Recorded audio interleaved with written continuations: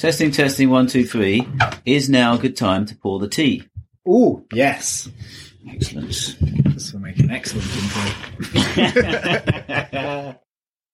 Hello, and welcome to this month's Building Sustainability podcast. This is episode number 9. This month, an interview with Roundwood timber framer and all-round wonderful human being, Adrian Leaman. I'll give you a full intro into Adrian and what to expect from the podcast after a little bit of Heartwind news. But I should start by saying up front that Adrian is a very passionate speaker, and that sometimes means the occasional naughty word slips out. So if you're listening with impressionable children or are in a public place and the occasional F-bomb will offend, then maybe now is not the time to listen to this episode. If you want to cut all this out and skip straight to the interview, then skip to around about 6 minutes. You might notice that Joe isn't present this month. That is because we have finished our summer build and Joe is enjoying a much deserved holiday down in France, taking some time away. I myself am back on my boat, currently floating somewhere around the Bristol region.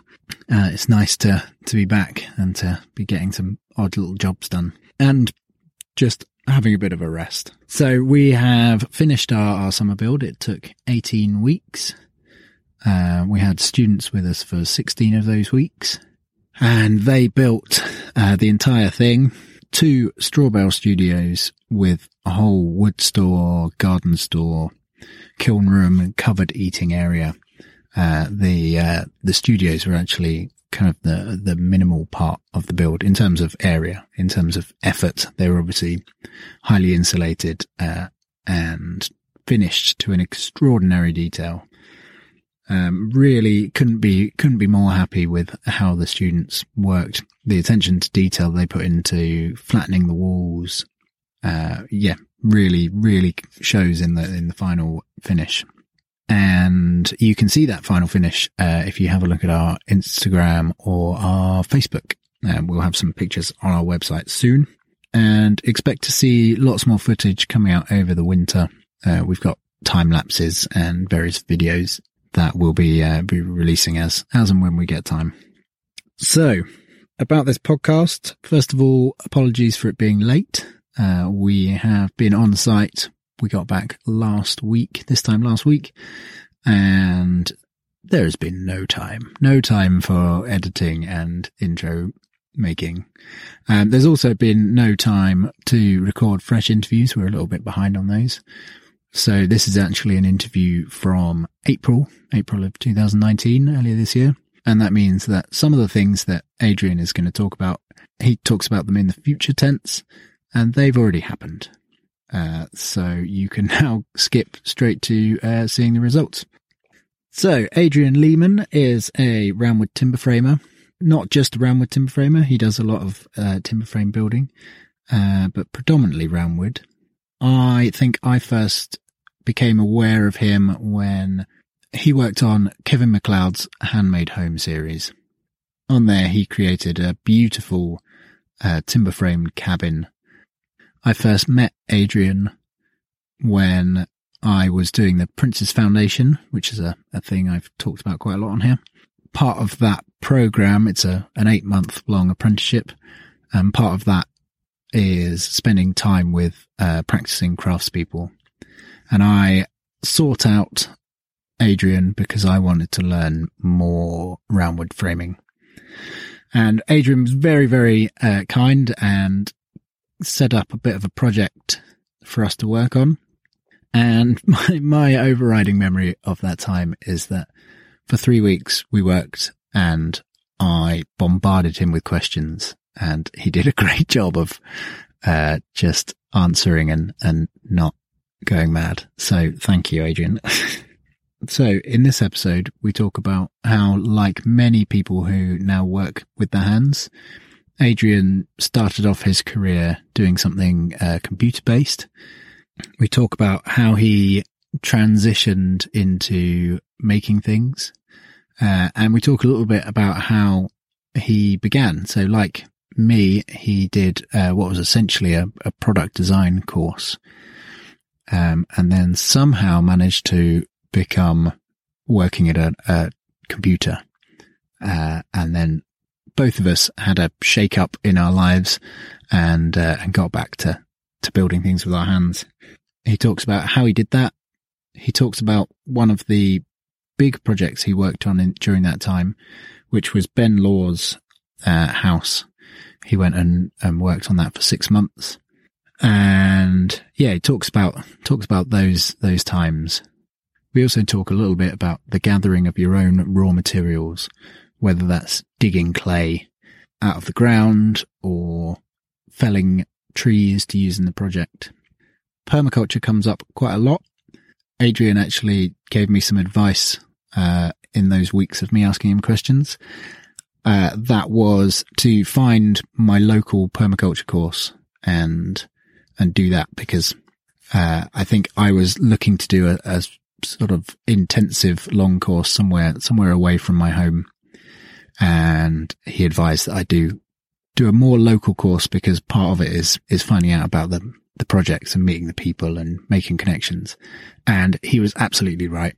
I've just this last year, I have finally done my permaculture design certificate with Shift Bristol, and he couldn't have been more right.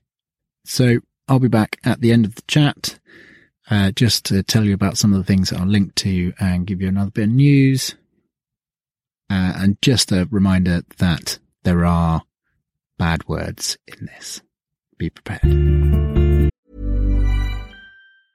Hiring for your small business? If you're not looking for professionals on LinkedIn, you're looking in the wrong place. That's like looking for your car keys in a fish tank. LinkedIn helps you hire professionals you can't find anywhere else, even those who aren't actively searching for a new job but might be open to the perfect role. In a given month, over 70% of LinkedIn users don't even visit other leading job sites. So start looking in the right place. With LinkedIn, you can hire professionals like a professional. Post your free job on linkedin.com/people today. One size fits all seems like a good idea for clothes until you try them on. Same goes for healthcare. That's why United Healthcare offers flexible, budget-friendly coverage for medical, vision, dental, and more. Learn more at uh1.com.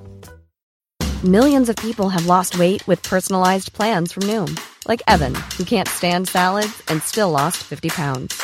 Salads generally for most people are the easy button, right? For me, that wasn't an option. I never really was a salad guy. That's just not who I am. But Noom worked for me. Get your personalized plan today at Noom.com. Real Noom user compensated to provide their story. In 4 weeks, the typical Noom user can expect to lose 1 to 2 pounds per week. Individual results may vary.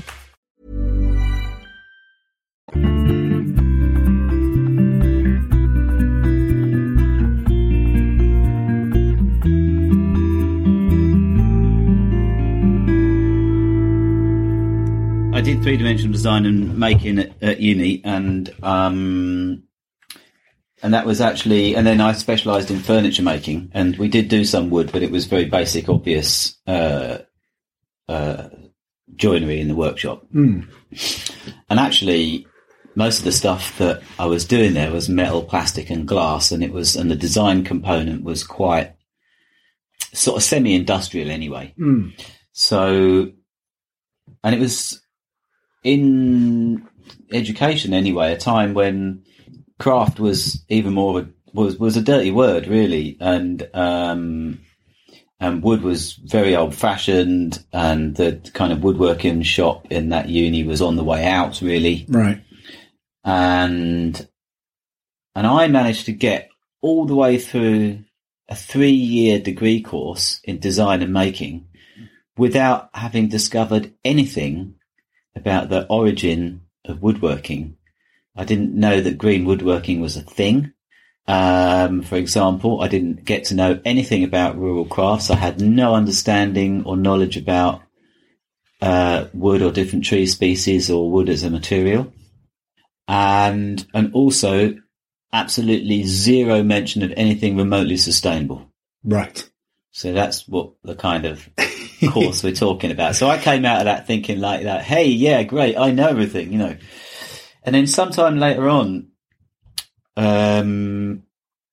basically I had to self-guide a repeat, in a sense, of that education in what I believed to be important and also in the things that I was passionate and loved. So, and that didn't come up till much later. So I came out of college, and couldn't afford to have a space to make anything really. Mm-hmm. I was living in London, couldn't afford a workshop space or anything. And then one thing and another, and, went back to playing in a band and then carried on touring in a band for years. And then that led into film special effects and got into doing film special effects, which was, all digital stuff. And also I had a business running, a little business designing, making, artwork for record covers and, posters and that for a while. And then went back into film post-production, all computer-based. Mm-hmm.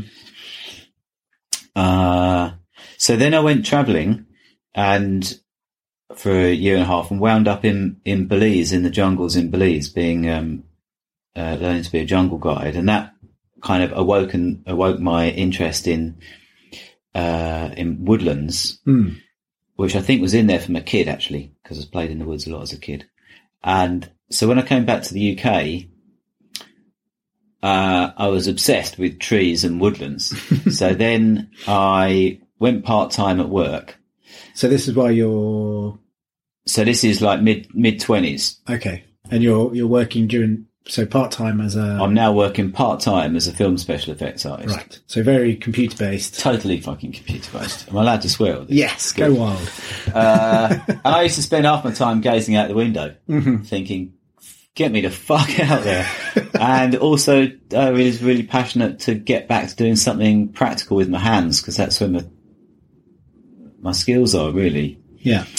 And I also wanted to be outdoors, and I wanted to be contributing to something I believed in. And so I went part-time, and I spent 5 years being a course junkie.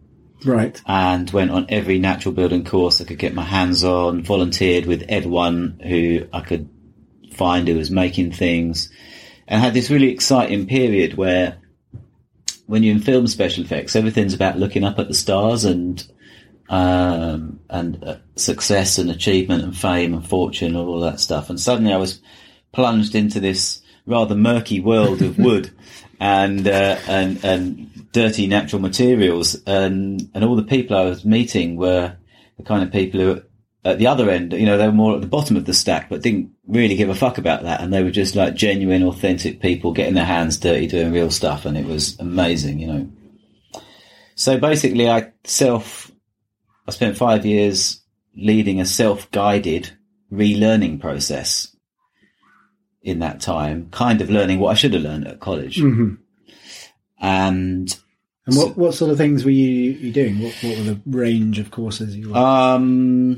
I did various natural building courses at Centre for Alternative Technology, loads with the Greenwood Centre, various, and sort of dug up every maverick, crazy fucker who was doing some hand-spun course or event or something, and travel around the country just doing loads and loads of that.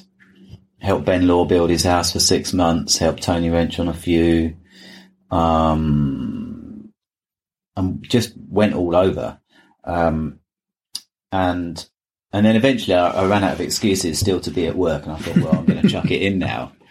And what I thought I was doing then was going back to furniture making. Right. Because I'd made a lot of furniture in my degree. So I started making Greenwood chairs because I'd done quite a few of Mike Abbott's courses, and that was sort of a comfortable terrain for me, if you like. And I did take quite a few commissions for tables and chairs, and then people started asking me to build buildings. And I very quickly realised that it was the same as making furniture, but just bigger. Right. And the sense of satisfaction was amplified. Mm-hmm. And also kind of financially it worked out better because of that sort of IKEA effect of what people will pay for furniture. Unless you've got a wealthy client, it's quite difficult. Yes. Whereas if you're building, people are going to pay you for your time. So it became a lot more easy to manage. And so that is the way it went. And that's pretty much what I've been doing ever since. So you started building buildings, and was Roundwood like the obvious choice for that? Yeah. No, I mean, no, of course not. It's far more difficult. And, you know, the more and more you get into Roundwood, the more you realise why it is that people invented sawn, square, straight, predictable, nice right-angled stuff with a datum point, and it's all generic and quantifiable and blah, blah, blah, blah, blah, blah. But for me, why I had always intended to stick with that was because I love nature's form, and my entry point into making things was my love of woodlands. And part of my love of woodlands is all the crazy, wonderful forms that nature creates that you just can't better. And so I wanted to bring the wonder of that into the built environment. Because we just love building things square and straight and flat. And I wanted the sort of the majesty and wonder of the natural world in the indoor built environment. You know, partly because I love it. I love looking at those shapes, but I guess also because to help remind people of where things come from. Yeah, the source of everything basically is the natural world, and it's really important, I think, for people indoors, in built environments, in urban places, wherever, to retain a connection to the natural world, because it becomes much more easy to destroy it if you're not connected to it. Yeah. You don't have a relationship with it. So for me, that was really important. It's sort of someone else's area. Yeah. Just touched on working with Ben Law on his house. That's probably one of the more high profile roundwood framed buildings. Yeah. No, that's right. Still. I mean that's the grand designs that everyone mentions when I say, I build straw bale houses. And they go, I saw these grand designs. Bloke in the woods who built it. Exactly, yeah. So what was that like? What was... It was ace, actually. It was ace. So there was a really, really nice, as always is with these projects, there was a really, really brilliant team of people working on it. It was a very maverick sort of build because none of us had really done anything like that before. And Ben had built, I think, one boathouse. Right. On a obviously much smaller scale for a rowing boat. And everyone else on it had a mixture of woodworking experience, none of whom had built anything remotely on that scale or of that sort before, apart from Viv. I think he had put up one other cruck frame. So we just made it up as we went along, and so it's very kind of pioneering, and we like fucked stuff up and tried again and made it work, and it's a real wonderful baptism by fire.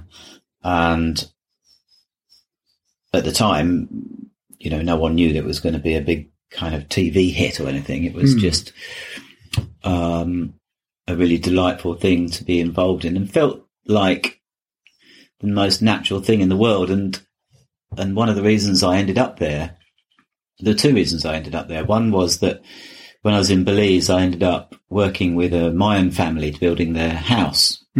And so I really got the bug for building large buildings and house building and stuff like that. And then also I just completed my permaculture course in London, and a guy who was teaching on the course knew Ben and had just said to me, there's this guy, this charcoal burner in the woods down in East Sussex, he's got planning finally. We're going to go down and help build the house. Do you want to come? And I was like, yeah, definitely. and so we did do that. And it was really, really refreshing experience actually, because it was right at the birth of Roundwood timber framing. And there were no rules, and there still aren't really that many in Roundwood timber framing, but there were literally none then, and we were just making it up as we went along. It was really exciting. a wonderful kind of collaborative experience that, was of course a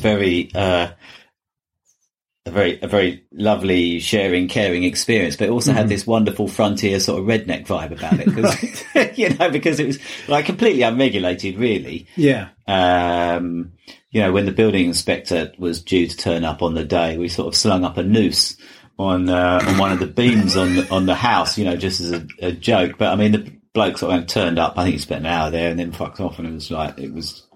Yeah. So it was a very, very free, exploratory experience, which is one of the things we lack in building, particularly in the UK, is it's very tightly controlled, both in the design process and in the execution. Yeah, very much so. And so there's a very, very limited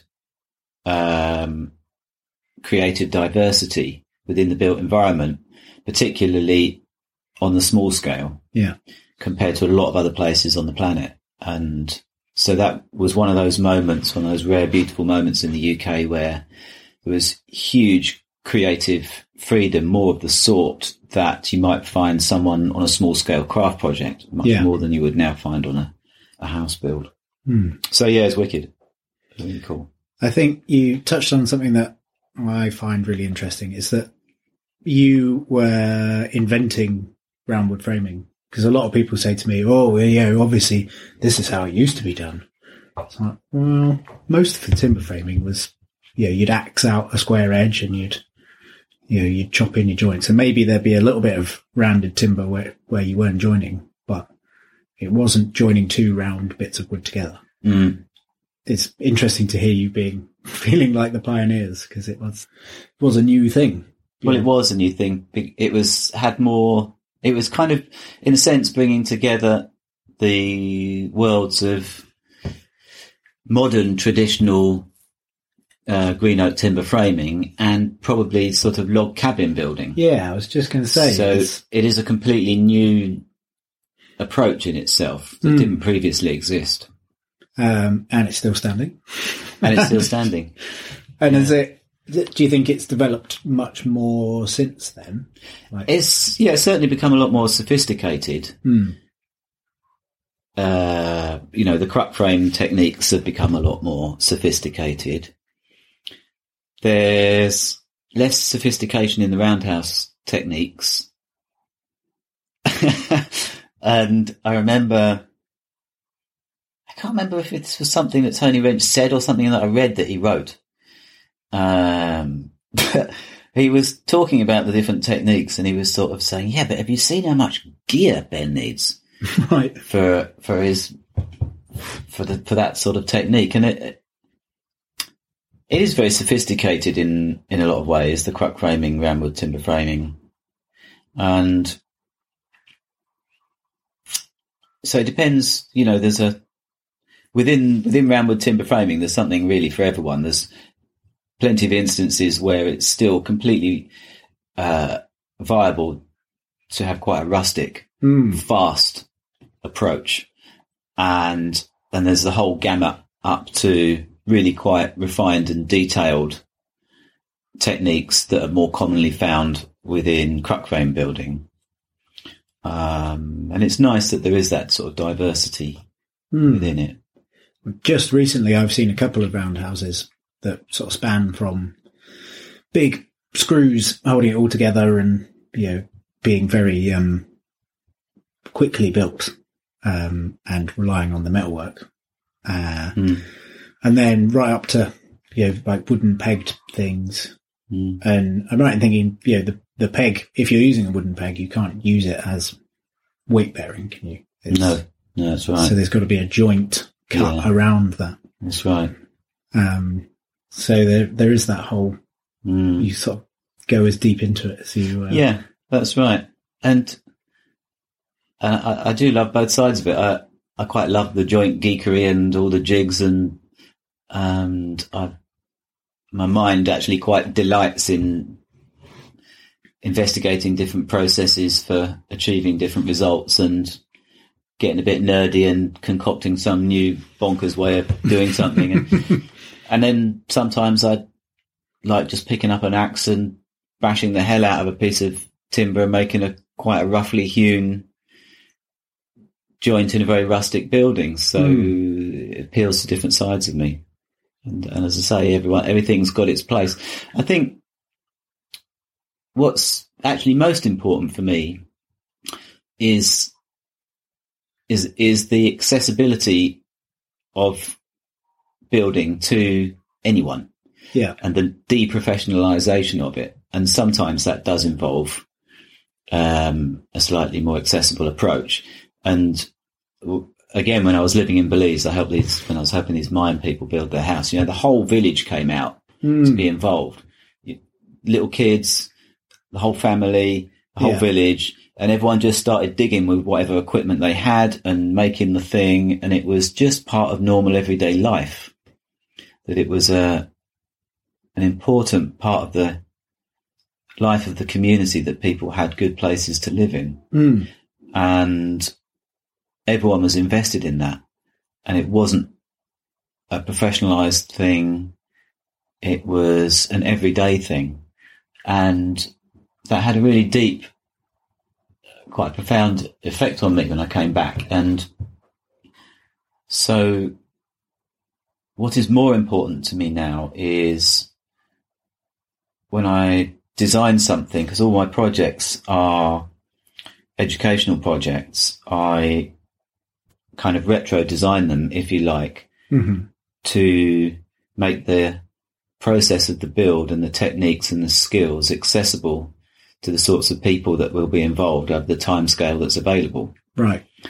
And so I sort of work it backwards, and that community-based side of things, of giving people ownership over the skills and the built environment and allowing people to have a stake in what happens, is massively important to me. And that's way more important to me than geeking off about some particular technique or particular way of doing things that's really clever for some reason, because although I do quite like that, it does have the capacity of excluding people. Yes. It's a bit more of your own sort of self journey of like, I've just done this incredible scarf joint. Yeah. As opposed to, 10 people have come and learnt how easy it could be to do something. So your company, Whole Woods, you've been building stuff for quite a few years now. I have. That's true. What's you've mentioned sort of the education stuff. What's the focus of, do you have a focus? I do have a focus. I started off as having the focus of, this is brilliant, I'm out building stuff out of wood. Well, that initially was the focus. Yeah. Then the focus became refining those skills and becoming really good at it. But that was the focus then for quite a long time. Then and so then I suppose I got into this thing of like, why the hell am I just building beautiful stuff for people with loads, for rich people? It's exclusive and doesn't actually end up serving the people that I care about and the people that I mix with, my people. They're sort of, it's become very exclusive. And so I ended up then specializing in only working on public access buildings that were either for trusts or charities or community groups, schools, but basically and they tended to be educational type buildings or event spaces, but buildings that any normal person could enjoy as much as anyone else. Yeah.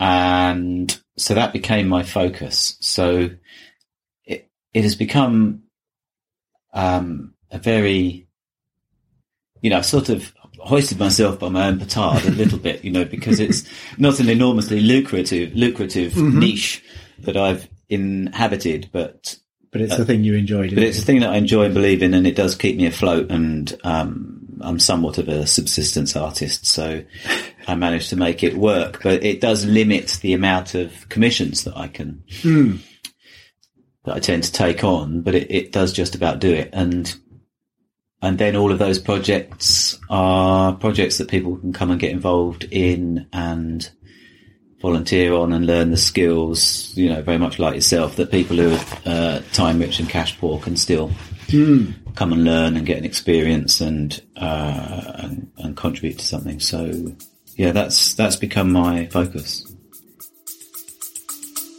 We'll be back after a quick break. Hey there, I'm Mick from the Mick and Pat Show. That's right, and I'm Pat. Looking for a podcast that's like catching up with old friends? Well, you're in luck. We're here to bring you weekly doses of lifestyle commentary, discuss culture and politics, and top it off with the occasional beer and film reviews. But it's not just about us, we're a community. Our listeners are our kin, and we let you all have a say in what we discuss. So saddle up and join the conversation at the Mick and Pat Show. You can check out our website or find us wherever you get your podcasts. It's a good one. It's very, very similar to the Heartwind. Absolutely. Yeah. Well, I think there's a lot of similarity, and I think also there aren't that many people consistently, professionally doing that. So there's a goodly handful, but there's actually not that many. There's a lot of builds that you can get involved with that are being done by people who are building their own thing. Yeah. But there aren't so many that are doing that professionally. Because obviously, as a learner, you get a better experience out of doing that, as they would also from coming with you on a project. There's plenty of courses and volunteer opportunities where you'll turn up and the person leading it doesn't really know a lot more than the people on the course. Yes. So that is one of my pet peeves is in natural building, there's this sort of idea that after one course you can then go and teach it, because natural building's easy. It's just building with nature. Yeah, that's right. And then you're just sort of, people are passing on this, like, they only know how to do one thing in one way, and then any variation from that. Yeah, no, that's right. Causes a problem, and then you're not passing on sort of good knowledge. And then those people that have done their 1 week course with someone who's done a 1 week course. Well, I've seen a lot of pretty terribly made, terribly detailed, I would say, buildings that have been made sort of because of that. And then they start to fail and people go, straw bale, you can't build houses with straw bale. It does this. Yeah. It's like, well, actually, if you spend the time to learn how you need to finish these things and detail them, they work very well. And then teach people. Once you've failed loads of times. And absolutely. a load of stuff. Pulled your hair out and lost loads of money because you've spent time fixing things. Yeah, absolutely. You run a series of build camps. Is that what you call them? How does that work? What's that all about? So what we do is we take on projects that are usually either underfunded. Well, yes, that are basically always underfunded. Yeah. And as I say, they're for trusts, schools, community organisations, what have you. And so partly the fact that the build is run as a learning camp for a group of people to contribute to building means that the project gets to happen, and the organisation that end up being the owners of that building get their needs met that otherwise wouldn't have been met. So that's really important. Obviously, it's a space for people to come to learn who are time rich and cash poor. And we pass on the skills, people learn on the job. But also what I've come to realise over the years is that people get a lot more than the skills. People get a lot more than what you get from a course, because we're all living together as a little tribe for a period of time. And so we're actually also learning how to collaborate. Yeah. and we're also doing things in a way that's more in line with kind of open source technology in a sense. Mm-hmm. So there's very much less kind of private ownership of the skills and of the techniques, and so it's a very open sharing and different way for a group of people to collaborate. Yeah. And of course then there's just the loveliness of the fact that most of these projects are happening in a beautiful place and you're hanging out in nature and and doing what human beings were designed to do, which is be outdoors, be in nature, be in each other's company, be eating together, working together. I was going to say sleeping together. That's not necessarily required. So a lot of actually a lot of what people get from it is a deeper experience of the nature of what it is to be a human being, which is enormously nourishing, and very much at odds with the background. Thank you. With the background culture, which seeks to divide us and pit us against each other and be economic units. So it's a very, and it's the same for me. It's a very deeply nourishing, wonderful, mad experience. Yeah. It reminds me, I met a chap who, I think his business was taking people from sort of office jobs and then taking them to people who are doing craft and kind of giving them a day of doing some craft. And he said that the reason he did it and enjoyed doing it was not because they got to, make a spoon or something, was that they got to experience the other people, the way the craftsperson, would live. And they were taking more from that than they were from the actual skill. It was almost sort of covert. I think that's right. Education of sort of just ways of life. Sort of a life coaching. Yes. Thing. I can identify with that actually, because when I did my degree, of course, I learned from 3 teachers for that whole 3-year period. And when I was a course junkie for a slightly longer period, I probably learned from 50, 80 different teachers. Right. And the diversity of different teaching styles and approaches to work and ways of living and stuff is, as you say, a really important part of the experience. And some of it is just about being around a person. Yeah. Seeing how they conduct themselves in the world can be massively life-changing. It's quite a lot of pressure on you to be your best self then. Yeah, it is. It's a good challenge to do that. And of course we all spectacularly fail at doing that much of the time. But that's one of the sort of sayings of tribal people, that it's the responsibility of everyone in the tribe to be the best that they can be for the good of the tribe as much as for themselves. And so when you're working in groups like that, it does bring the best out of you, and sometimes that can be quite challenging as well. And you're sort of, well, you know what it's like, because it's the same for you. You're sort of both host, foreman, designer, builder. You're kind of, everything's on it, so it's quite mentally hectic. It is. You're spinning a lot of plates. Yeah. How do you find you cope with it? Sometimes I cope with it. So tell me about this build you've got coming up this year in London. Yep. So that, what do I want to tell you about that? It's going to be a little bit of a challenge, which is always a good thing.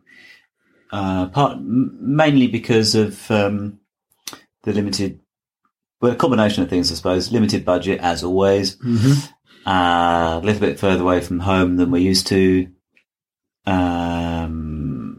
But really amazing project to support. We're building an insulated roundhouse with an extension on it, which is pretty much all going to be built from timber, but the organisation are old friends of ours, and it's a really amazing project that I was going to say that grew organically, which is kind of weird because that's actually their name, isn't it? Organically. But it's a community food growing cooperative, and their outreach projects are just off the scale. It's really amazing what they're doing. So it's a really lovely thing to go and support them and to help their project. And although it is kind of a little bit further, more a bigger project and further afield than I would like, really. Yeah. It's really amazing to support them and be part of what they're doing, and a lot of them are old friends anyway, so that's really wonderful. Nice to go sort of full circle and reconnect. Yeah, that's right. It's kind of my old family from when I was in London. So when I did my permaculture course in 2000 with what was then NatureWise, which is now sort of more based in Wales. Right. The guy set it up in London to move to Wales. And so some of these guys I met on my permaculture course, and then some of them, a group of us went and did our diplomas together, who are from Organically, and so they became really good mates, and we've run many projects over the years.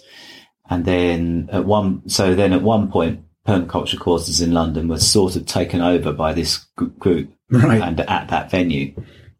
And so it's like a really, really interesting place because the permaculture principles are very much adopted by the people there and the site and their methodology. But it's very interesting to, like, over the years, the ways in which they found some of those principles are useful and some actually aren't. Right. Through kind of like real kind of coalface exploration of how these things are going to work, and not necessarily from the point of view of just the technicalities of how one engages with nature and plants and so on, but from the point of view of within the context of what is essentially a fairly urban food growing project that is very community inclusive. How viable is it, for example, to have complex no-dig growing beds when you've got a stream of volunteers coming through who don't know what they're doing? And actually they found that in a lot of cases, less diverse and complex systems that have in some ways more in line with conventional growing work better. Yeah. So there's lots of little things like that. So it's really interesting sort of test bed place. All of those sorts of things, really fascinating. And of course, their approach to buildings and comes into that as well. You know, they inherited what was an old council plant nursery, and you know the place is sort of all the buildings are full of the most appalling, you know, materials. Right.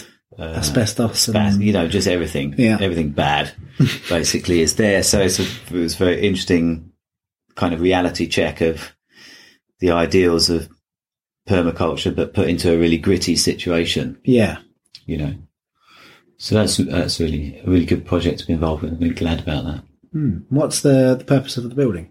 So the building will be outdoor classroom. As I say, they've got a wicked outreach. So, so diverse, so multicultural, just because it's in the belly of the beast, it's on the outskirts of London, but it's right there, so. A classroom where they'll be extending their capacity. They've got an indoor classroom in the main building already, but it's like maxed out a lot. So it'll be a massive boost for them to have a bigger additional classroom again, but also further away. So they do a lot of work with either at-risk groups or offenders and stuff, and so it's be useful to them to have a teaching space that's separate from some of their other at-risk or vulnerable groups. So that's the kind of the vibe.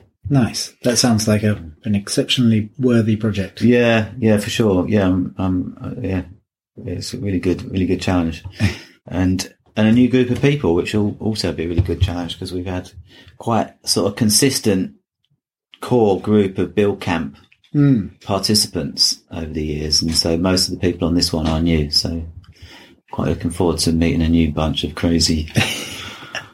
Eager builders. Yes. So it's how long to build? Builds kind of 3 months, depending on how things go. It's very difficult to predict these things, as you know. Especially, building with you're taking on people for shorter amounts of time, which adds in a whole level of unknown. Yes, I'll let you know about that. We've done it, mate. Sense is that, well, it's already added complexity, but it will add a lot more. Yeah. My assumption is it's not really a enormously viable way to do it. Right. Yeah. That's my opinion, listeners. Don't do it. It's probably wrong. Don't do it, especially not if you ever want to make any money. Yeah, for sure.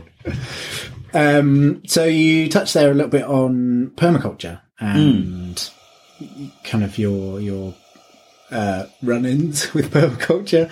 How's that kind of affected your life, your business, Well, it affected my life initially a lot because I made a lot of mates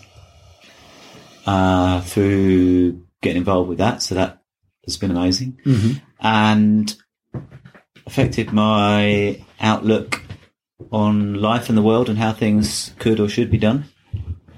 And was another avenue of teaching for me. So I started teaching on permaculture courses after I did my diploma.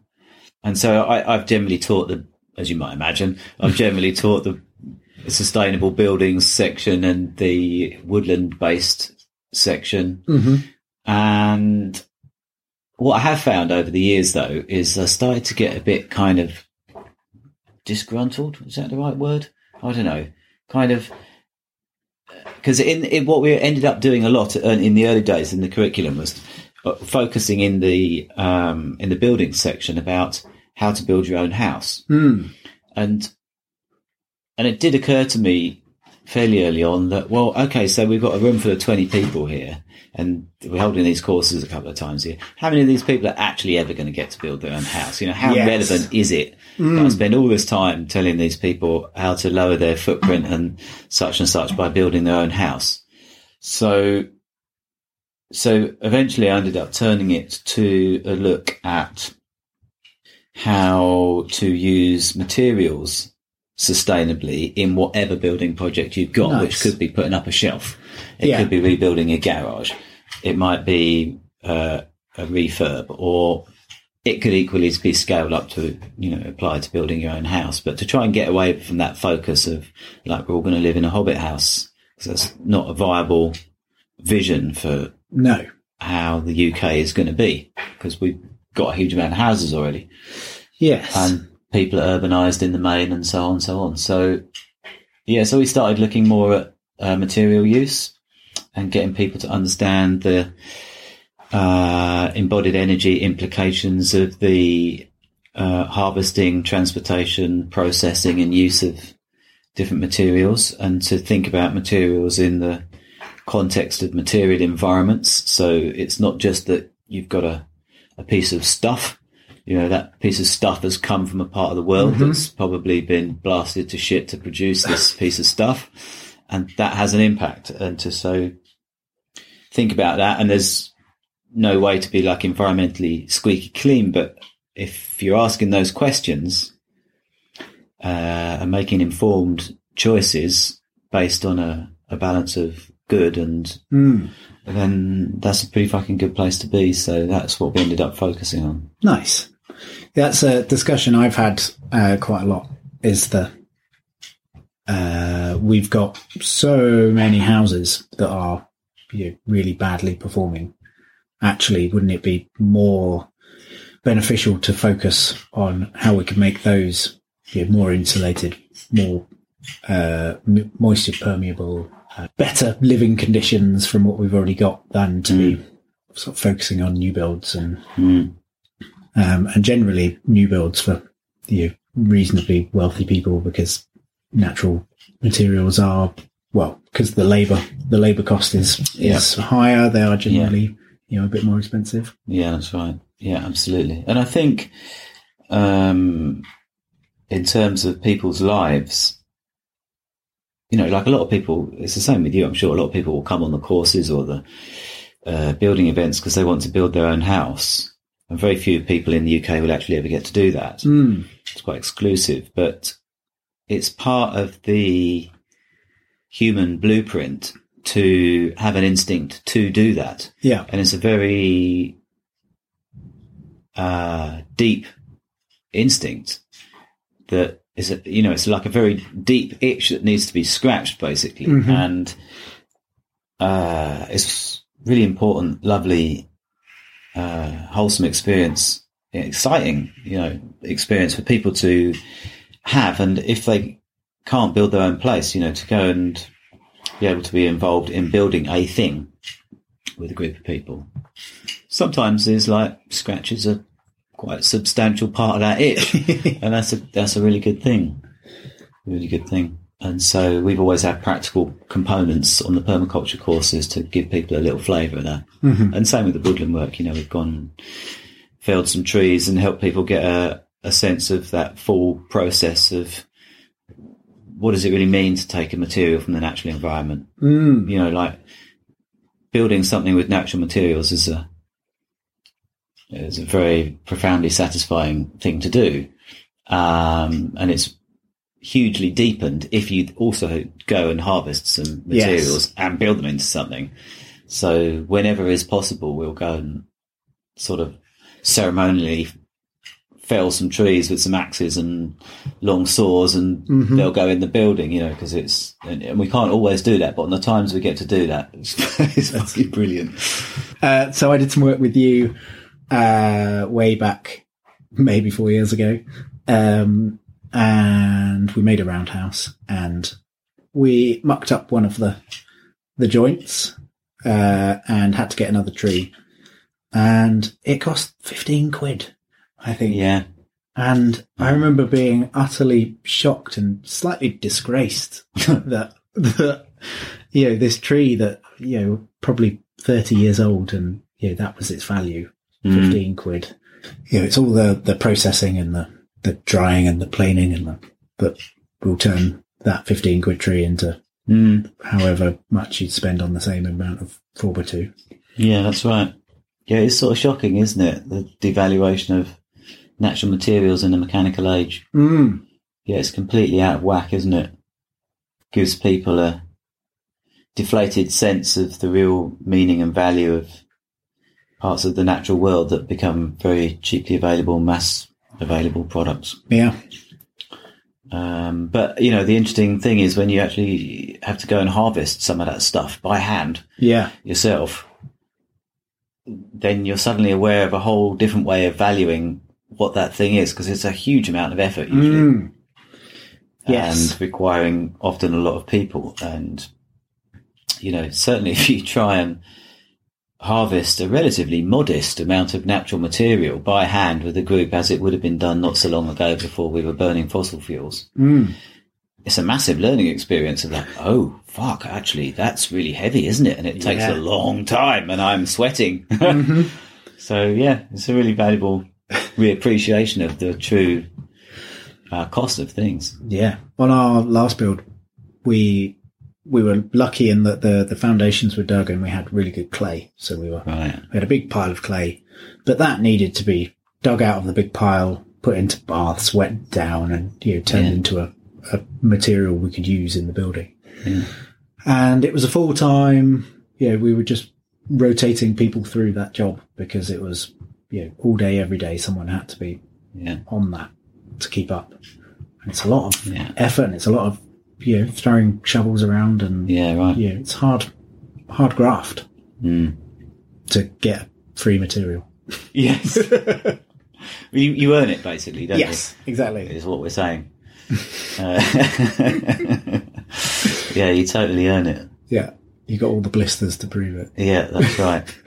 One of the joys of, I suppose it takes me back to the origins of my interest in this from when I was in Belize, but one of the joys of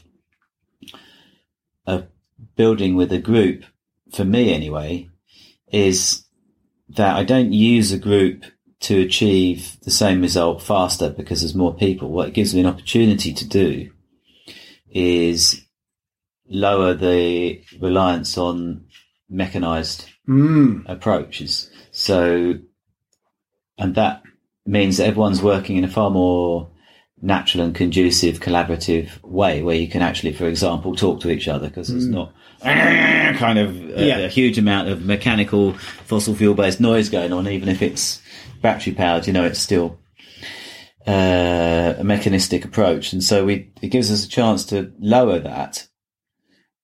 So we don't really necessarily get things done more quickly just because there's more of us. In some instances, some things happen at the same speed. Yeah. It's just that we all get to enjoy each other's company in a more relaxed, more enjoyable working environment.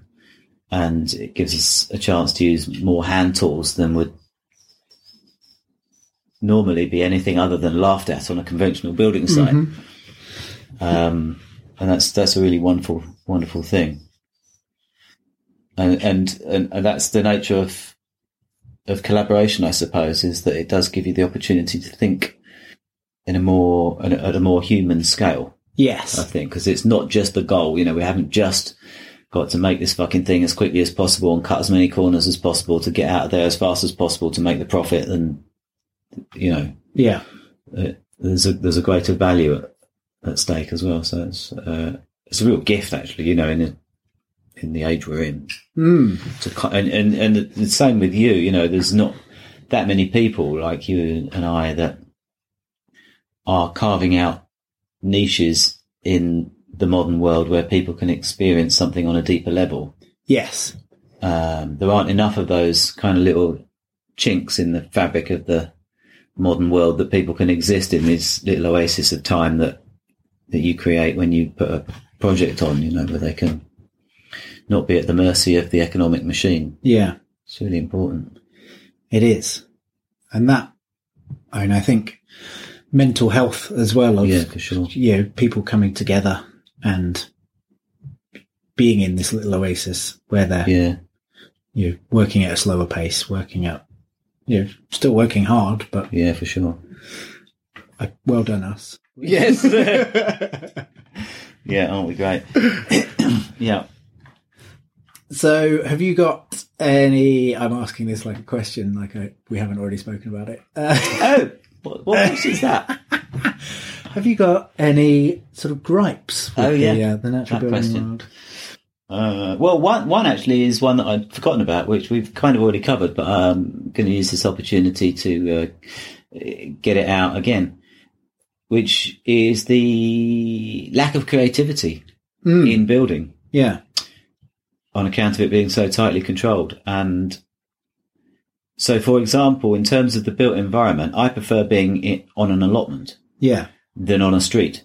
Because on allotment, you've got all funky shit being built everywhere by people with all sorts of abilities, just making stuff work out of what they've got with pretty much free, well, not on all allotments, but on a lot of allotments, pretty much free creative reign. And that's a really beautiful thing to enjoy as a spectator and as a person to do. And then in the normal commercially built environment, that absolutely doesn't exist. It's really odd. Yeah. And there's so many countries on the planet where that, is not the case. And so it's not like we've got a lack of creative juice in the UK, in most other forms of arts and creativity. The UK's got loads to offer, but because we control buildings so tightly, it just isn't allowed to shine in that sector, for a better word, and that's a real loss. I mean, I guess the argument would be that the control is for safety, and if I'm understanding what you're saying correctly. So that, there's lots of things put into place. Was it safety or do you mean more that people are just building as quick as they can for money? I think it's a whole range of reasons. The ones you've mentioned included, but also the fact that the process in putting together a building of a normal conventional sense dictates that you cannot work as any other craftsperson or artist would, which would be that you have the flexibility and freedom to be informed by the materials or some random event or your mood that day, and change the design, adapt, go off at a tangent, explore. I mean, that's where the real juice of creativity comes. It comes when you might least expect it, for example. Yes. It doesn't necessarily all come out when you're in the planning stage. And I certainly know with the sorts of buildings we do that aren't usually normal street-based houses, that those amazing moments of creativity come out of the old fuck moment where something happens and you weren't anticipating it. Or some random person you discover that actually who's on the project, and they've got a passion for carving, and you're like, right, okay, great, let's carve some funky shit and put that in the building. Or we've so-and-so drove in that day and found these really amazing windows in a skip. They're not the same size as the windows on the plan. You don't, so you can just improvise and make do. And certainly, and again, certainly within the permacultural approach to things, where you want to be reusing at source locally discarded, unwanted things. That's very difficult in a house, conventional house build. Very difficult. It's a thing that if you strive to do it, it often ends up being more expensive to use reclaimed stuff. Yeah.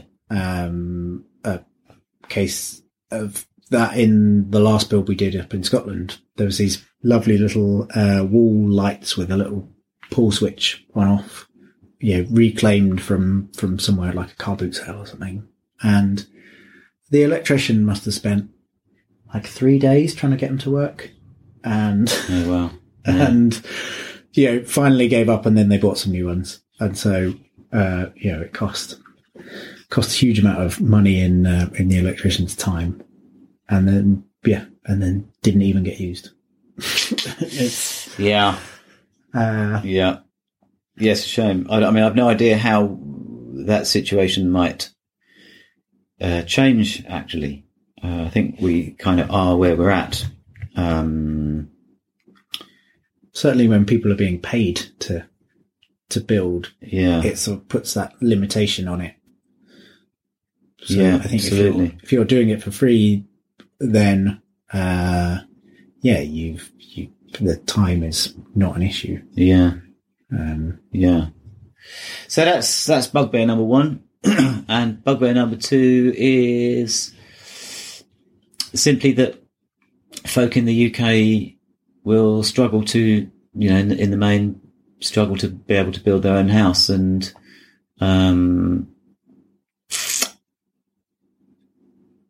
that's very sad. It's a great shame that that's the case. It's kind of partly an economic trap problem and partly a sort of scale and, time scale and size scale problem, but mainly an economic problem, and also wrapped up in the same fact that earlier we said that we already have a lot of houses. We don't need everyone in the UK to be able to build their own house because we've already got a lot of houses. Yeah. So it's partly that as well. So, and everyone carries that dream. That's kind of taking us way back to why that Grand Designs program with Ben Lawes really touched the nation so deeply, is because it went to that really primal kind of urge that people have to create a nest. And that is a really deep part of us. And so, and we can't all do that. Now, if we can find new creative ways to scratch that itch, great. I think that's, that is as good as it gets, actually, for where we are currently at. Or to build something. I mean, when I grew up, I built a tree house, and I would imagine a lot of urban kids now don't even get to build a tree house. No. So it's just that thing of being able to build something, a den, a tree house, a summer house in the back garden, any kind of like largish, habitable sort of space is like a really primal thing. And so to have outlets for people to be able to do that, I think is, like you were saying, a really valuable contribution to people's mental health. And although a lot of people carry the dream of building their own place one day and escaping the machine and living off grid and this, that and the other, most people won't achieve that, and it's not desirable that everyone would achieve that because it's not appropriate to our country. And actually not a particularly easy life route anyway, for people who buy a bit of land in some remote place and start from scratch and build a place and lead what might be sort of envisaged as the dream life. It's also a pretty fucking hard life. Can be quite an isolating life, quite remote, quite intense. I wonder very stressful. Wonder what proportion of those people that do leave, sort of leave a city or a town and go into their little isolated dream scenario. I wonder what percentage then return some years later going, oh, that was horrible. Yeah. Well, I think there's somehow the vision of that is kind of hardwired into the dreams of people. Certainly in the UK at the current time. But I think it's a little bit misplaced because although the urge to build and to nest is there and completely lovely, genuine, wonderful, exciting thing to do, there was never really a time when the way to express that was to go off on your own and individually do that. Yeah. It's always been since the year dot that humans, being a social animal, lived collaboratively in extended family groups or in tribes, and then later on in villages and so on and so on. And if kind of harking back to an older time is what that vision is part of, it should also be embracing the togetherness, the shared journey and the creating of something that's of shared benefit. It shouldn't actually be the grueling task of going off into the countryside on your own piece of land, thank you very much, and building this amazing dream pad. Yeah. And then being completely fucking isolated in paradise. That's not what the vision should be. No. I think that's an important. Do you think then that's a sort of, struggling for the right word, like a rebellion against kind of the more sort of urban norm? Yeah, maybe. And I think also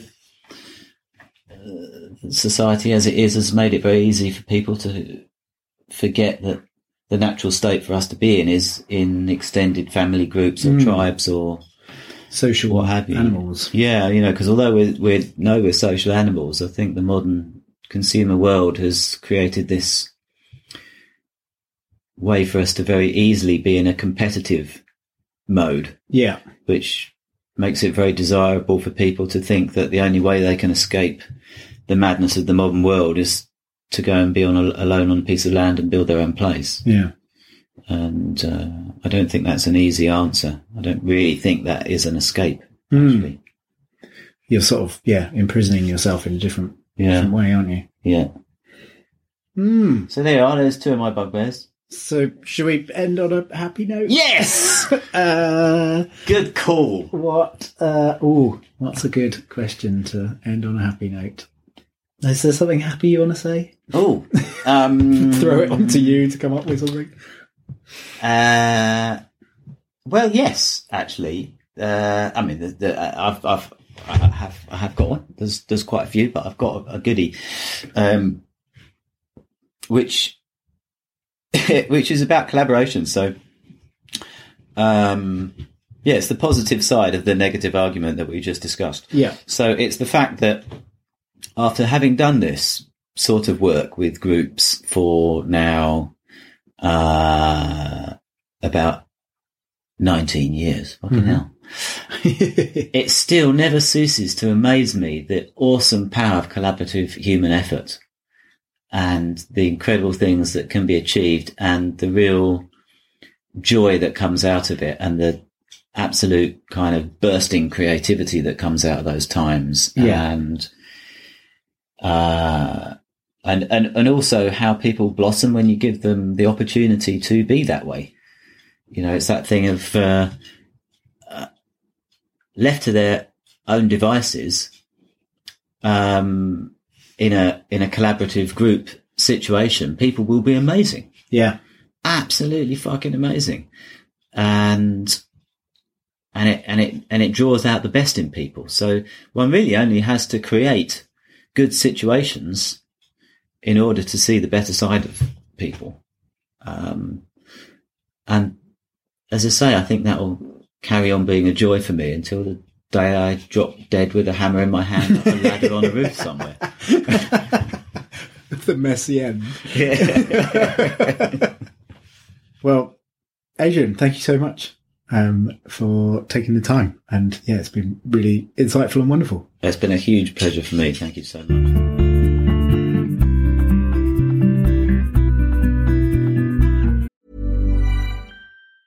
Hiring for your small business? If you're not looking for professionals on LinkedIn, you're looking in the wrong place. That's like looking for your car keys in a fish tank.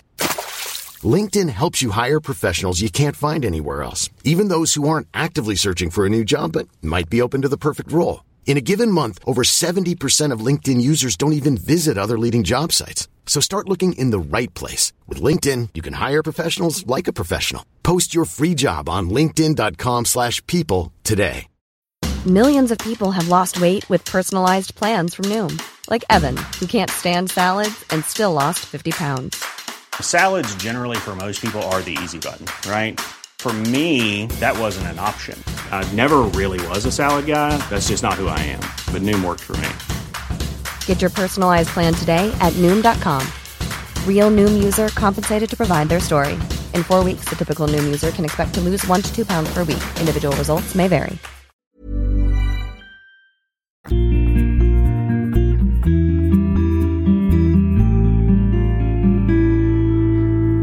So I hope you all enjoyed that. Thanks again to Adrian Leaman. You can check out his website at wholewoods.co.uk. That's whole, W-H-O-L-E, woods. And he's got pictures of that project he was talking about and of his many other beautiful projects. I'll also stick some links up to the Centre for Alternative Technology, where Adrian did some of his initial training, the Greenwood Centre, Ben Law. If I can find a link to Ben Law's episode on grand designs, it's definitely worth a watch. It was one of the main influences in my changing my life was seeing that episode. So it's a very important thing and great that Adrian was involved in it.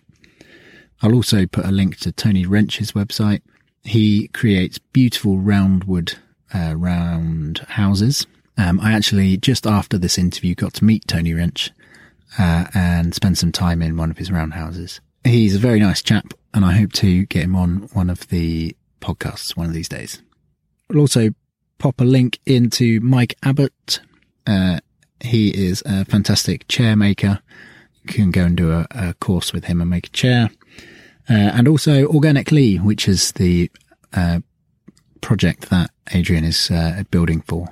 A really great organisation there. And I used to moor up around their neck of the woods when I was floating around London. Such a worthy, an excellent cause to be building for. Okay, that's all of my nonsense today. Thanks for listening. If you have enjoyed this, do subscribe and check out the other interviews. Otherwise, until next time, see you soon.